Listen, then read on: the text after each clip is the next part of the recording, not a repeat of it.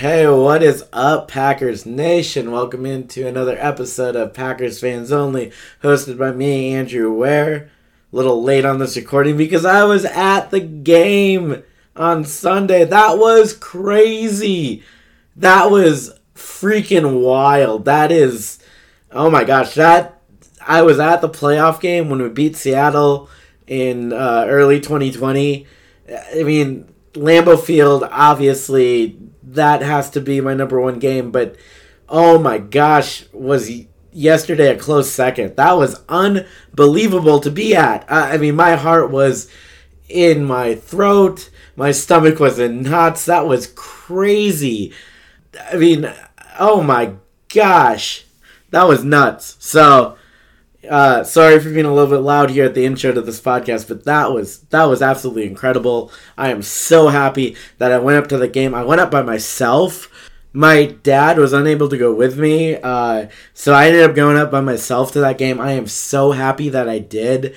You know, I went up for a few reasons. One, I think this is the last time I'm going to get to see Rodgers play. Two, the Packers, unless they play the Saints, aren't going to be down south for a while. Obviously, if they play the Saints, I'll probably go to that game. But, oh my gosh, I am so happy that I went to that game. I drove a lot to get there. Drove up to my parents' place in Indiana, stayed the night there, got up early Sunday morning, drove, ended up being like 3.5, 4 hours to Cincy because of the traffic. Getting into Cincinnati was so bad, and then getting out of Cincy was a nightmare. And then, drove back to my parents' house, slept, drove back to Memphis. So, a lot of driving, I'm pretty tired. I actually had to go back and watch the highlights before I recorded because I was in the stands, so I didn't have the same perspective, obviously, as watching on TV. I had one angle instead of multiple camera angles, so I had to go back and actually take a look at the NFL Films or NFL Network or whoever has up a 20-minute highlights online, so I was actually able to go back and take a look at it so I could get a better feel for the game as a whole. But boy, that was absolutely nuts to be at, and boy, that's one I'll remember for the rest of my life. That was wild. Who would have thought Mason Crosby would miss like that? He made 27 straight, franchise record. So who would have thought that he would miss 3 field goals at the end of the game like that? NFL record, obviously, because the Bengals kicker missed 2 as well. So 5 missed field goals in the last 3 minutes of regulation. And that's an NFL record. So that is absolutely crazy. Who would have thought that? And, McPherson, the 57-yarder, I thought McPherson, I was hoping he'd miss it. But the 49-yarder, I thought he would probably make that. In fact, in the stands, I had really prepared myself for the ultimate letdown when they were lining up to take that field goal.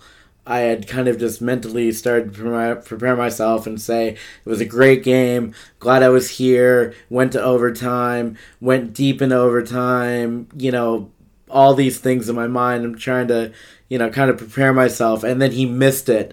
And I couldn't believe it, and apparently neither could he. He was celebrating. McPherson was on the field celebrating. I didn't know that. See, I couldn't see any of that. I was actually behind the end zone, pretty high up, so I had a great view of the field. But I was behind the end zone that Mason Crosby was kicking on in overtime. So actually, the field goal happened right in front of me, the game winner. So that was amazing. But McPherson is celebrating like he made the field goal. Going back and watching that's wild. I think I've ever seen a kicker start to celebrate like he made it and then found out that he missed it. And the look on his face and realized he had missed it was something. So that was just a crazy game. Getting to the offense, though, oh my gosh, Davante Adams, 206 yards receiving in the midst of all this craziness going on with the kickers.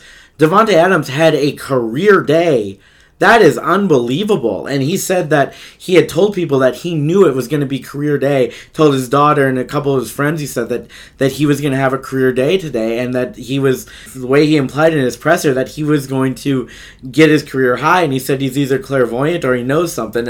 Obviously, he knows something. Just must have seen something on tape from their secondary, and he knew that he was going to have a big day. But oh my gosh, what a day for Davante Adams. You know, I get frustrated in the moment when Rodgers is trying to force feed Adams. There was definitely a few moments in that game where Rodgers had some of his checkdowns open, didn't go for him, or whatever. But oh my goodness, you can't argue with the results. Davante Adams had some of the biggest plays of the game. The only reason we were in a position to even win that game is because of the play of Davante Adams in that game. So, I mean, kudos to him for 206 yards receiving. That was incredible. Rodgers had a pretty good day at the office. That interception, that was a bad interception by Rodgers there. Fortunately, the defense came up good, was able to stop them from getting points off of it. Turn to the defense here in a minute, but how about that run from Aaron Jones? That was huge. That was 67 yards, I believe. Oh my gosh, what a run by Aaron Jones. That is the run that we've needed to have. That was great. Oh my goodness, wow. That was a signature run that we have been looking for all year, and that's a run that's going to make defenses sit up and take notice. And not saying that we haven't had that. Obviously, Dillon had some good runs. Jones has had some great games. Don't want to undersell any of that, but that run is one of those runs that it's like, okay, the Green Bay run offense is here and here to stay, and defenses now are not going to be able to sit back and shell because we can exploit that. And we knew that. Obviously, we knew that. We know what we have in A.J. Dillon. We know what we have in Aaron Jones. Obviously, Aaron Jones is all-pro back. A.J. Dillon's a second-round draft pick. We know that. But to see that and have that on film for defenses to look at, let's freaking go. All gas, no freaking brake. That's what I'm talking about right there. So that was great. The offense, I thought, overall played pretty well. It was surprising, though. Adams had 206 yards. The person behind him was A.J. Dillon with 49 yards in reception. So that's going to Davante Adams works. I'm not going to complain about it. And when he's injured, in previous years when he got injured, it's proven no problem for the Packers offense to continue to roll, and they've won every game he's been out of. So there's a reason, as LaFleur said in his presser, there's a reason the guy's got a 99 rating on Madden. That guy is a baller. Oh my gosh. So let's go. Let's freaking go. This offense is, oh man, how great was that? And now let's turn to the defensive side of the ball.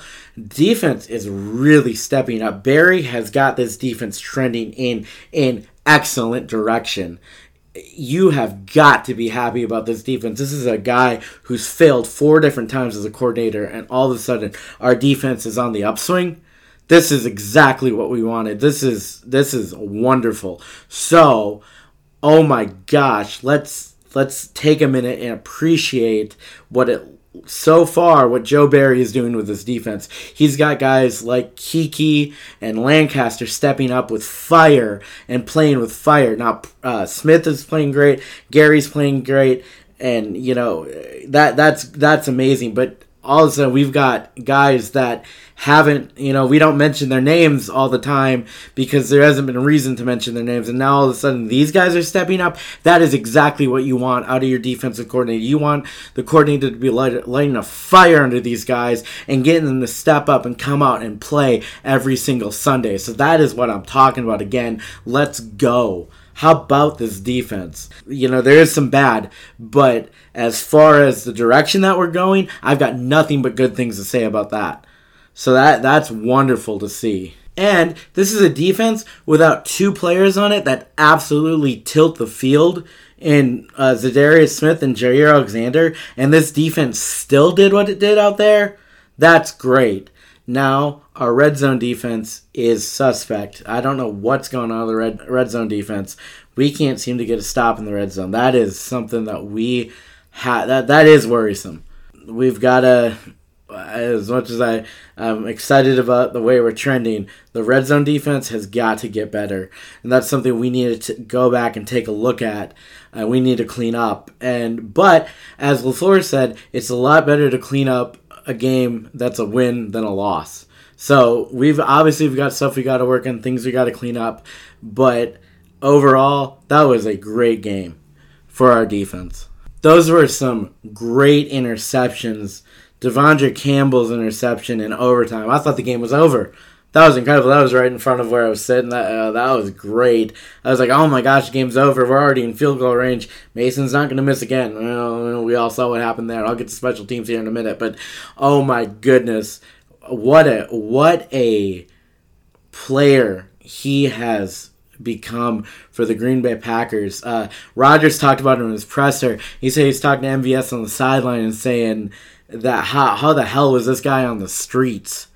What a pickup. Oh my gosh, he is playing lights out. He might not be physically and this is echoing Aaron Nagler, She Said TV, shout out to you, but he might not be physically exactly what the Packers needed, but his football IQ is exactly what the Packers needed. Oh my goodness, is that guy amazing? Does he know what he's doing out on that field for the Green Bay Packers? That was great. And we added Chris Barnes out of concussion protocol back to the offense. Welcome back, Chris Barnes, with that sack. This inside linebacking core with the addition of Jalen Smith could go from what kind of was a weak spot to a strong spot on this defense. So that's just great to see. That was a great interception by Adrian Amos. What a play he made there to get that interception. That was great to see. They were driving right down the field. It looked like they were going to have with that big play at the end of the first half, they were going to have a 14-point turnaround. And what a way to come up with a big interception, a big stop there by Adrian Amos. I think he's the most underrated player on that defense. I don't think I think he is the most underrated player on the Green Bay Packers defense. He is so good out there. Turning to some of the bad now, that play on Darnell Savage, that was horrible. That was not at all what you want to see.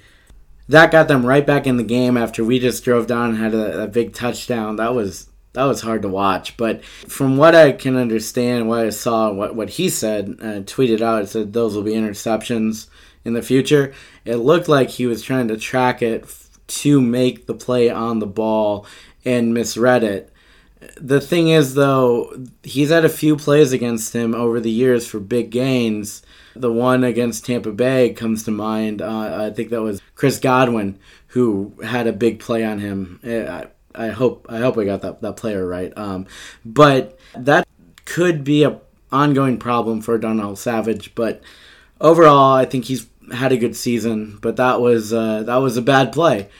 Also, I already touched on a red zone defense. That's something we got to clean up because those are the two probably glaring bad spots from our defense yesterday were the red zone and that huge play on Savage.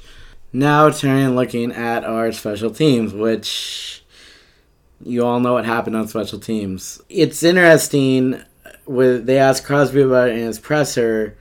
Was it an adjustment? What happened? Or whatever. And he said he's got to go back and look at the tape. And I think that's what all of us have to do. Because they adjusted something on that right side. Because that right side, as I talked about in the last podcast, has become a huge problem for the Packers. So sometimes stuff like that can really mess with a kicker. So you wonder if the adjustments that Drayton made to protect that right side affected Crosby's kicking. But, obviously there was some wind going that way too. So, who really knows? I think it will be interesting. I'm going to try to maybe myself actually go back and look at that tape and talk about it on Thursday. Or just look at some breakdown from some of the pages I follow on those particular kicks. Well, that's about all I've got for today. Thanks for listening. Thanks for checking me out. Follow me on Twitter at PFO, capital PFO, lowercase NLY, Packers Fans Only on Twitter. Please follow me on that. It's got all my schedule updates. It's got some pictures from the game yesterday, all that good stuff. I'm going to post the picture. I actually took a video of that final field goal that we won the game on and the reaction in the stands. So that's kind of fun. Also, if you could, please rate and review this podcast on Apple Podcasts. Thanks a lot for listening. I'll talk to you all on Thursday. Look for it in your feeds late Thursday night, early Friday morning. Thanks a lot for listening. Have a great week. Carry that G, and go Pack Go. And it's Bears week. The Bears still suck. Thanks a lot. Have a good one.